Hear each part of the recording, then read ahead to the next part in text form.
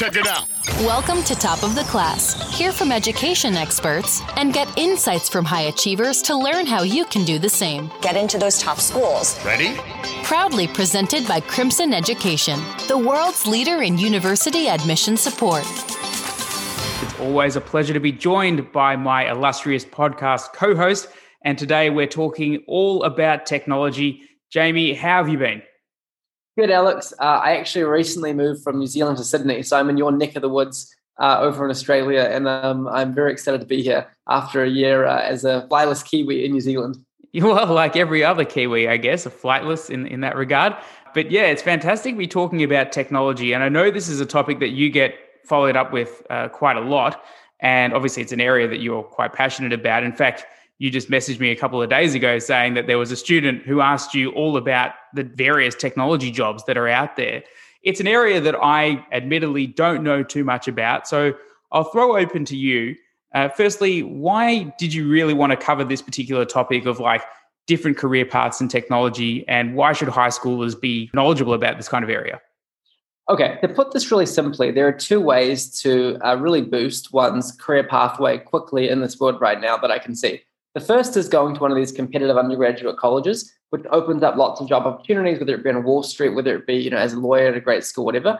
The second is going to technology, and that could be learning computer science. It could be working in other related technology jobs. It could even be working in like business development within a technology company, but particularly within the hard areas of technology. So I'm seeing, for example, alumni like Zhong Huang at Tesla, or alumni like Brendan Falk, who's launching his Y Combinator startup, or Samir Singh doing his Y Combinator startup, or other people in our network who are interning at Facebook, or other folks at Google DeepMind like Richard. So I guess what I'm seeing is this growing trend and growing opportunity. And I want to make sure that our listeners around the world are aware of how compelling these career opportunities are, what they look like, and really thinking about this early on in high school. Yeah, well, it is one of those things that I think a lot of high schoolers can understand, because obviously they're using technology quite a lot, but they might not actually know what jobs they might be aiming for. I'm assuming it's not like the IT guy type of thing at a lot of companies that goes and presses the on and off button on a computer to get it going again. So what kind of areas do you see the technology jobs falling under? Is there like a couple of different categories, or what are the titles usually that you think of when you think tech jobs? Yeah, sure. So definitely it's not the IT manager. That is not what I'm thinking about. Or nothing wrong with IT managers. And we really appreciate ours at Crimson. So basically, the career opportunities that we're really talking about here, I'll go through them. So first up, there's software engineering. This involves actually learning how to code, building the architecture of an app, designing it, and actually, literally writing the lines that bring it to life. So this is a really continuously higher paying field. A lot of our alumni are on 120K USD plus salaries plus stock in many of these big tech companies in Silicon Valley. And there's really this like firestorm demand for these developers, because you've got traditional tech companies hoovering up talent like Google. Then you've got other companies that are trying to become more tech forward that are hiring developers. For example, JP Morgan, one of the world's biggest banks, now has more developers than bankers, which is really interesting. Investment bankers, that is. So the point is software engineering, a big area of demand. That's the first area, okay? And that's what people will often think about when they think of computer science. Next up, we move to data science and artificial intelligence. So data science is about using statistics to, answer important questions. So let's say I want to know what price Uber should charge for its car, or, for example, how quickly, people will book on, bookings.com based on what kind of photo they're shown and what sort of notifications are shown. Data science can be used to solve that problem and make smart recommendations. It's also used to develop, good trading algorithms on Wall Street, things like this. Now, one branch of data science is artificial intelligence, which is using data to make decisions with the outputs and the new learnings feeding and updating of the algorithm, and then progressively better decisions. That sounds a bit, gobbledygook. So let me kind of break you down a good example. When you go to the doctor, they look at your X-ray, you break your arm, whatever. They look at the X-ray and they tell you, what's wrong with your arm. But Google scanned millions of X-rays and now can often beat the human doctor in diagnosis of the X-ray. This is using artificial intelligence. The same thing's true in financial stock recommendations. So previously, you might pay some broker who sort of thinks about the world and recommends your stock. But these days, a lot of advice is taking place through robo-advice, robotic advisors, which is AI algorithms recommending you what stocks to buy, what portfolios are more optimal, that will often beat these emotional human traders.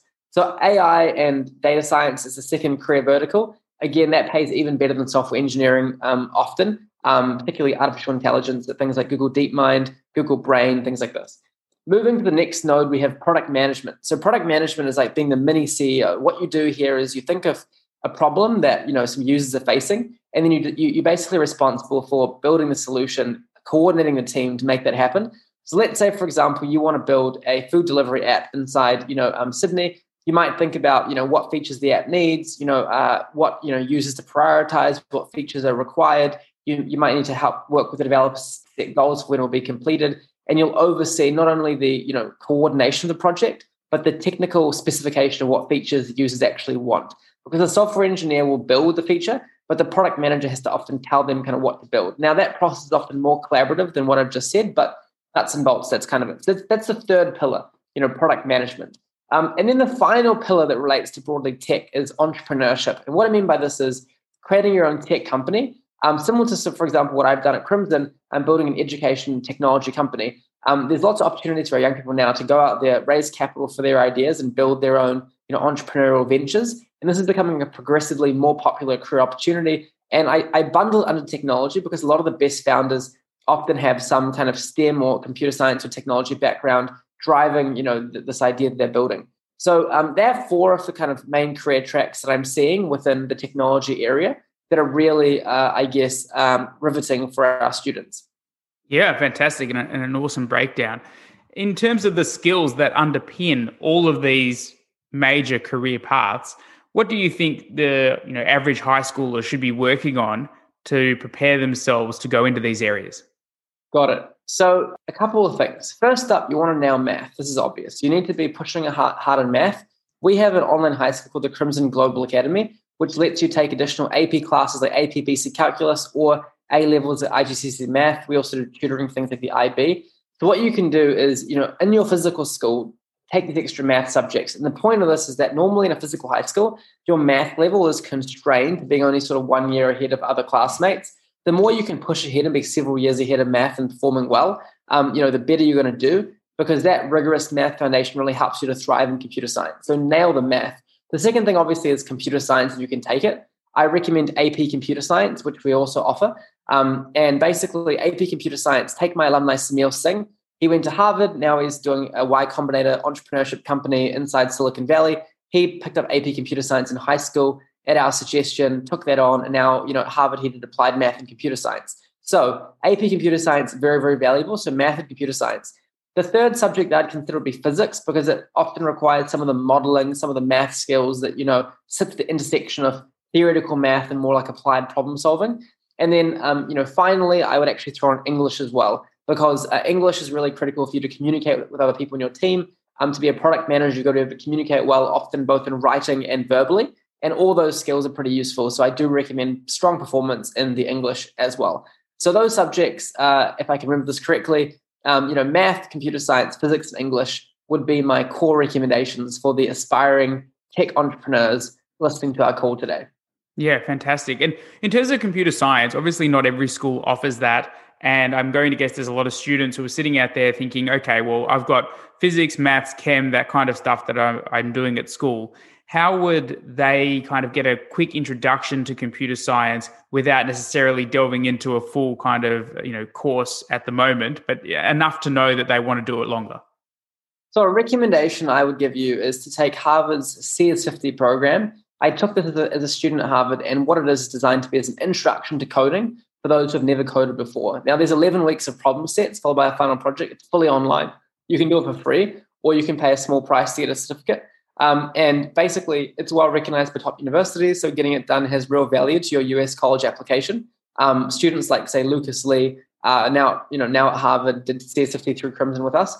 And basically, it's really useful, especially if you do just the first 3 weeks. It gets a bit hard near the end, for sure, but the first couple of weeks will give you a bit of a flavor for coding, and it's really interactive, fun, low-cost way to just test it out and learn about it. So that would be kind of what I'd recommend on the hard academic side. As far as understanding how technology is going to affect the economy and artificial intelligence in particular, I recommend a book for our students called AI Superpowers, or Artificial Intelligence Superpowers. And this talks about the rise of artificial intelligence in China and the West. and how it's radically transforming different industries from education to finance and creating quite a big geopolitical battle between America and China. So that would be another recommendation as well. Yeah, no, that's awesome, man. Yeah, like obviously the coding side of things is such an important part of, going into that computer science field. I'm going to throw you a bit of a curveball question here. If you had the choice, you can choose only one between learning Mandarin or learning, say, some of the more fundamental coding languages. Which one would you put more time and effort into, knowing that, you wanted to start a business in future or you wanted to get into the future of technology? Would you spend more time learning Mandarin or coding languages? So I think the fair comparison, tell me if it's not reasonable, is fluency in Mandarin or, sufficiently strong coding skills. You could design a basic minimal viable product app by yourself. Do you think that's a fair comparison? Yes. So if you give that to me, then I'd probably choose the coding. The reason why is, you can recruit people in a team that speak Mandarin, but having versatility in coding means you can whip up some, and actually coding is a very expensive resource. So if you want to hire coders to build anything, it's a challenging, costly endeavor, especially if you don't know how difficult that work is to do. You can't really audit the work very well. So being able to do some of the basic prototyping work yourself and work with the engineers directly is going to be pretty valuable. Honestly, one of the mistakes I made in high school is I did French over Mandarin. So I would love to do both. But if I had to choose one, I'd rather fluency in coding over Mandarin, in most cases. I think there are some selective cases where, Mandarin's better. Like if you want to become an investment banker, speaking Mandarin is probably more useful than, being able to code. But for the careers we talked about, product management, entrepreneurship, artificial intelligence, software engineering, CES is going to be a big leg up. Yeah, for sure. Now, one of the things that I think a lot of people who are interested in the area of tech, in particular coding, would start hearing about when they get to like 17, 18, near the end of high school, is the argument that the majority of coders could probably do projects outside of university or not even go to university and still get a good job. Like it's, skills over degree. Whereas other people say, no, you should still definitely go to a university. It's for the connections and the ins that you can get with a lot of these top companies. But do you think it's leaning one way or another towards like getting a degree and going that path, or DIYing it and just doing projects at home and going that path? All right, so I can answer comprehensively, not just with a small inclination, that the US-UK option, particularly the US option, is far ahead. I'll give you a couple of reasons why. First of all, I've met a lot of students that, they consider applying for the US, they ultimately don't do it. Or they try, they realize it's kind of difficult and they sort of give up. And then they try and do things in entrepreneurship without going to university. And so far without fail, they've all failed. Like some of them have taken years to fail in terms of their, they've raised capital, they've built a company, it looks promising, and then it goes down. University from one of these top skills is ultimately a fantastic insurance policy. That means you can get a lot of different jobs. If you don't want to be an entrepreneur, you can just get a fantastic job quickly. Your skills are transferable and well understood by the market, and you can, land the jobs at Google, etc. When you don't have a university degree and you just know how to code, ultimately you're always entering every scenario with something to prove. You're always entering with a disadvantage, and you're always entering, having to sort of like have someone take a bet on you. And in a world where not everyone has enough time to get to know you and it's a competitive job market, you don't want to put yourself in that kind of environment and limit your options so much. So I would say the other thing is that while you can do like a quick coding boot camp, for 12 weeks, none of the best coders at Google did this to build, their, skills, because it requires a good understanding of the underlying math, how to do architecture, some of the more sophisticated academic components within coding beyond just brute force, shipping code to become a truly amazing, software engineer. So that you can try and, do this bridge course, but it's ultimately a bit of a hustle, and you're going to probably hit a bit of a wall, and you won't have the social network of people that are really advanced in coding you can learn from with, career opportunities in these great places. So even if you're the one exception to the rule, and it's been 8 years, thousands of kids, and I haven't seen one real exception yet to this rule, you may go through boot camp, but it's going to be a bit of an uphill slog when, you won't have that network around you. So overall, like I'd much rather you, for example, turn up to Stanford, do your computer science degree, then you've got so much flexibility later on, then you take this punt on kind of this alternative pathway. So it sounds nice to take the alternative pathway, but I would challenge anyone listening to this podcast, thinking about that, to actually get an offer from one of these top schools. Then if you've got the courage to turn it down and go coding, by all means do it. But, I often see people using this alternative route as an excuse to not kind of even try in the first process. So that will be my passionate hot take about why they should go ahead and get a serious undergrad degree in computer science. Yeah. No, I think that's a fair insight, particularly when you've seen it time and time again where the alternative of not going to university hasn't really turned out that well for students. So, definitely worth considering to go to computer science, or a range of different other degrees, I'm sure, are probably a good option. In your mind, if a student is looking at, the next big thing in tech, what are some of the degrees that they should be seriously considering? Or are there any kind of like specialist, very, very cool degrees? I know Berkeley does MET, for instance, like these kind of hybrid courses that are very specialized. What are some of your kind of top 10, or maybe not, we don't need to do 10, but top 5, for instance, of your favorite courses around the world that students should be looking at? Got it. So I think some of the best programs in the world combine engineering and business. So the first one that I'll give you is Jerome Fisher M&T program, Management and Technology, at the University of Pennsylvania, an Ivy League school. This program, which we've sent a number of students to, like Martin Luck, for example, combines engineering from the engineering college at UPenn, as well as the business school of Wharton, which is the world's best undergraduate business school. In that combined program, you're getting rigorous business skills, rigorous engineering skills. You have so many job opportunities post that program. The other one that I'd give you would be Stanford's MS&E program, Management Science and Engineering. Management science is a nice way of saying business. And then engineering, of course, is, it can be computer science, it can be, other types of engineering. But many of my students, like, for example, May, for example, Thomas Jung from Australia, these students, go ahead and do MS&E at Stanford with great success. The other programs I throw out there are programs I also applied to and got into myself back in the day, like, ORFE, Operations, Research, and Financial Engineering at Princeton. That combines, math, economics, stats, and finance, computer science, as well as, for example, financial engineering at Columbia, which is, a focused major at Columbia, which combines many of the things that I just mentioned as well, giving you a flavor of computer science and a flavor of business together. So there are kind of 4 really solid programs that I would say are all quite exciting. I'd also throw in there, University of Washington. It's got quite a good recruitment pipeline for working for Amazon, given its proximity to Amazon HQ. And that's sort of a bit of an untraditional pick where you can do computer science there and land some good job opportunities from a school that isn't actually so competitive, but, is sort of historically done well from a recruiting perspective. I'd also throw Georgia Tech in there as well as a pretty good focused computer science school. So there are a couple of kind of quirky options for you, and some, heavy hitting, competitive, but incredibly effective programs I'd also talk about. Yeah. And does the university name matter beyond like your top 10? Obviously like your MIT, Harvard, Princeton, like I'm sure you could do any kind of tech degree there and do very, very well. But outside of that top 10, do you need to go to a university that I guess has a more of a reputation for computer science tech, or should you be aware of the pathways to different companies, those kinds of things? Like, what kind of research should students do if they want to get into these top companies, but they might not be able to make it to like those top 10 universities?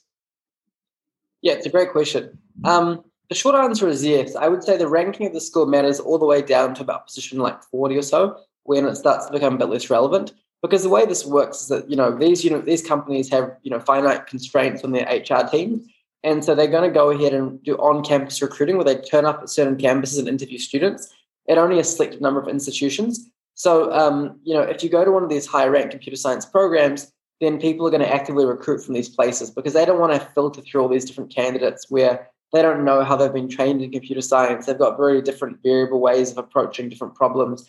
It's a bit harder to recruit. They can, of course, do this if you're a company like Google. They've got very efficient recruiting channels. But for many major tech companies, going to one of the more well-regarded computer science particular programs is valuable. So you don't necessarily need to go to a school that has an incredible overall reputation, although that's, of course, ideal. But a school that has a really good computer science reputation is definitely pretty valuable. And think about it like this. A lot of your learning in university takes place from your peers. So you want to be in an environment that's as strong as possible because that means your peers are going to be as strong as possible. And your learning is a function of their learning, and your reputation of the university is a function of their reputation. And so you're sort of all swimming in the same boat. And so you want to go to the best possible program, I would say, pretty clearly.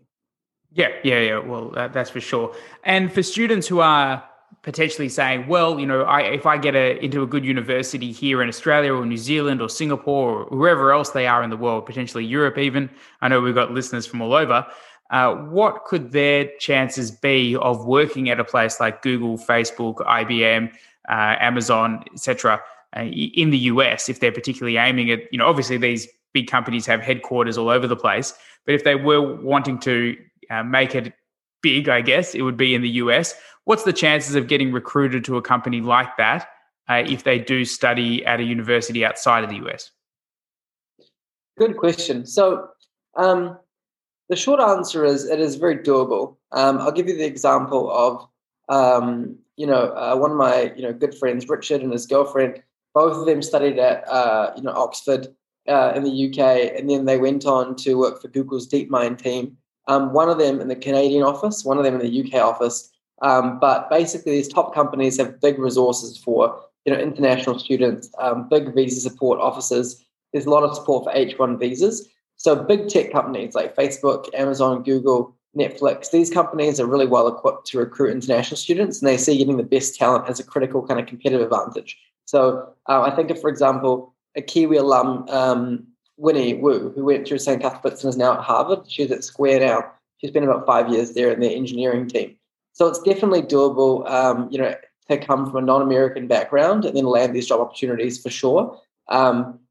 What you can do is also work for some of the European operations and transfer to one of the American operations also. But you do want to be thinking about visa questions pretty early on. But yeah, I've seen it successfully happen, many times now. And it just kind of makes sense that, like, if you're a smaller company, you don't have the resource to support these kind of international workers as much. But if you're a larger company like a Google, it makes a lot of sense because you have sort of economies of scale in recruiting. Yeah. My final question for you before we get into your final advice would be, how does students stand out even among like all these, I know there's like a lot of hiring going on from students who have come from these top universities, but if you are getting into a top university, how do you stand out among those kind of cohorts who are, fantastic coders or really mathematically strong? What kind of things could students be doing, perhaps even in high school, leading into university, to kind of give themselves a little bit of a head start and make sure they're as close as possible to the top of the pack? Good question. So I guess come back to the basics. You want to accelerate in both math and English. You want to, get some AP wins, computer science wins on the board quick, probably with AP computer science. You probably want to think about some competitions in the area, like the Informatics Olympiad, which is kind of pretty relatively uncompetitive compared to like Math Olympiad. And you probably want to get some exposure to entrepreneurship nice and early as well through some internships, potentially could be online ones. Our students can intern at PwC as part of our school program, Crimson Global Academy. There are a couple of my quick suggestions. What do you have, Alex, for our listeners? Well, I think, having seen a couple of the examples on the Top of the Class podcast, I think self-learning different languages can be very useful. I know Satvik was a student who has impressed quite a few listeners, and he learned 14 different coding languages. And after a while, like, he's able to pick and choose which ones he wants to code in, and he knows which ones he likes more for, different purposes. So I think a broad understanding of the variety of different languages out there is something that I'd probably encourage students to do. And yeah, don't be afraid to potentially start like a company and start creating apps. I know that we had a 15-year-old student from Sydney, Nick, who was on the podcast and talking about his startup, which is an app company or app development company. And it just gives him an opportunity to code as well as the entrepreneurship angle as well. So definitely like a bigger undertaking, I guess, in some respects, but no less impressive, and certainly does give students a leg up. And he's very much considering the US college pathway, and he feels like the experience he's getting outside of school at this stage is far more valuable than what he's doing in school, because he's just able to have that, personal experience and be able to take his journey in coding wherever he wants to go at this stage. So I think, yeah, definitely checking out. Oh, and also I think from the robotics perspective, learning how to code robots. We had Gia who spoke to you very early on. I think she won the VEX Robotics Championship, 3 times or something like that. So I think her episode is a great example of what you can do with coding. I think students who are getting the knowledge is great, but the practical experience and the application thereof, like that's, it just takes it up a notch or two. So I would definitely recommend students to look at that. But yeah, that's some of just my general thoughts from being the podcast co-host. Your final advice for any students listening? I think it's worth understanding that if you're in the coalface of Silicon Valley, the opportunities in front of you are really mind-blowing as far as these major tech companies, and they're also spreading all around the world. One of my good friends recently started working for Stripe, a fast-growing payments company over here in Australia. Just because your country, whether it be Australia or whether it be Tokyo, doesn't have a rigorous computer science education within high school yet, you don't want to be left behind. It's a really big opportunity. So do think about how you can kind of systematically build these skills, because chances are by the time you get to these top US schools, it'll be really on your career horizon. If you're a STEM student, it's a bit of a no-brainer for many of the students to think about. So in the same way you might currently perceive medicine or something like this to be like the exciting local option, bear in mind that, amongst the kids with this opportunity set in America, technology often can usurp medicine as that, really exciting flagship opportunity. So, pay close attention to this pathway, think about it really seriously, and, be aware that as your environment evolves and changes, it could actually become the leading option. So, definitely lean into it now, do the research. We're here happy to help. Yeah, and I think the other thing that students should keep in mind too is that if you're 17 or 16 right now, like these kind of pathways are not some distant future thing that you might consider in like 15, 20 years time. No, this is like 5-6 years away. This is a lot closer than you think. Like as soon as you get into university, you could be considering like internships at some of these big companies. Like we've seen it with our Crimson students, like first, second year university intern, summer job type of things at these like, massive companies. So it's a lot. I think it's a lot earlier on in your career than perhaps students are thinking about. Like they think, it's something that I'll think about, when it happens. It's happening. Like if you're 16, 17 years old, now's the time to start planning your path to these kind of universities and careers. Yeah, I think you nailed it. Starting early, planning in the future, being ambitious, critical. Great to see you today, Alex. I enjoyed the tech session. Yeah, man, absolutely. All the best. And I look forward to sharing the episode far and wide. Cheers. Have a good one. Thanks for listening to Top of the Class. Subscribe for future episodes. For show notes and to plan your best future, head to crimsoneducation.org.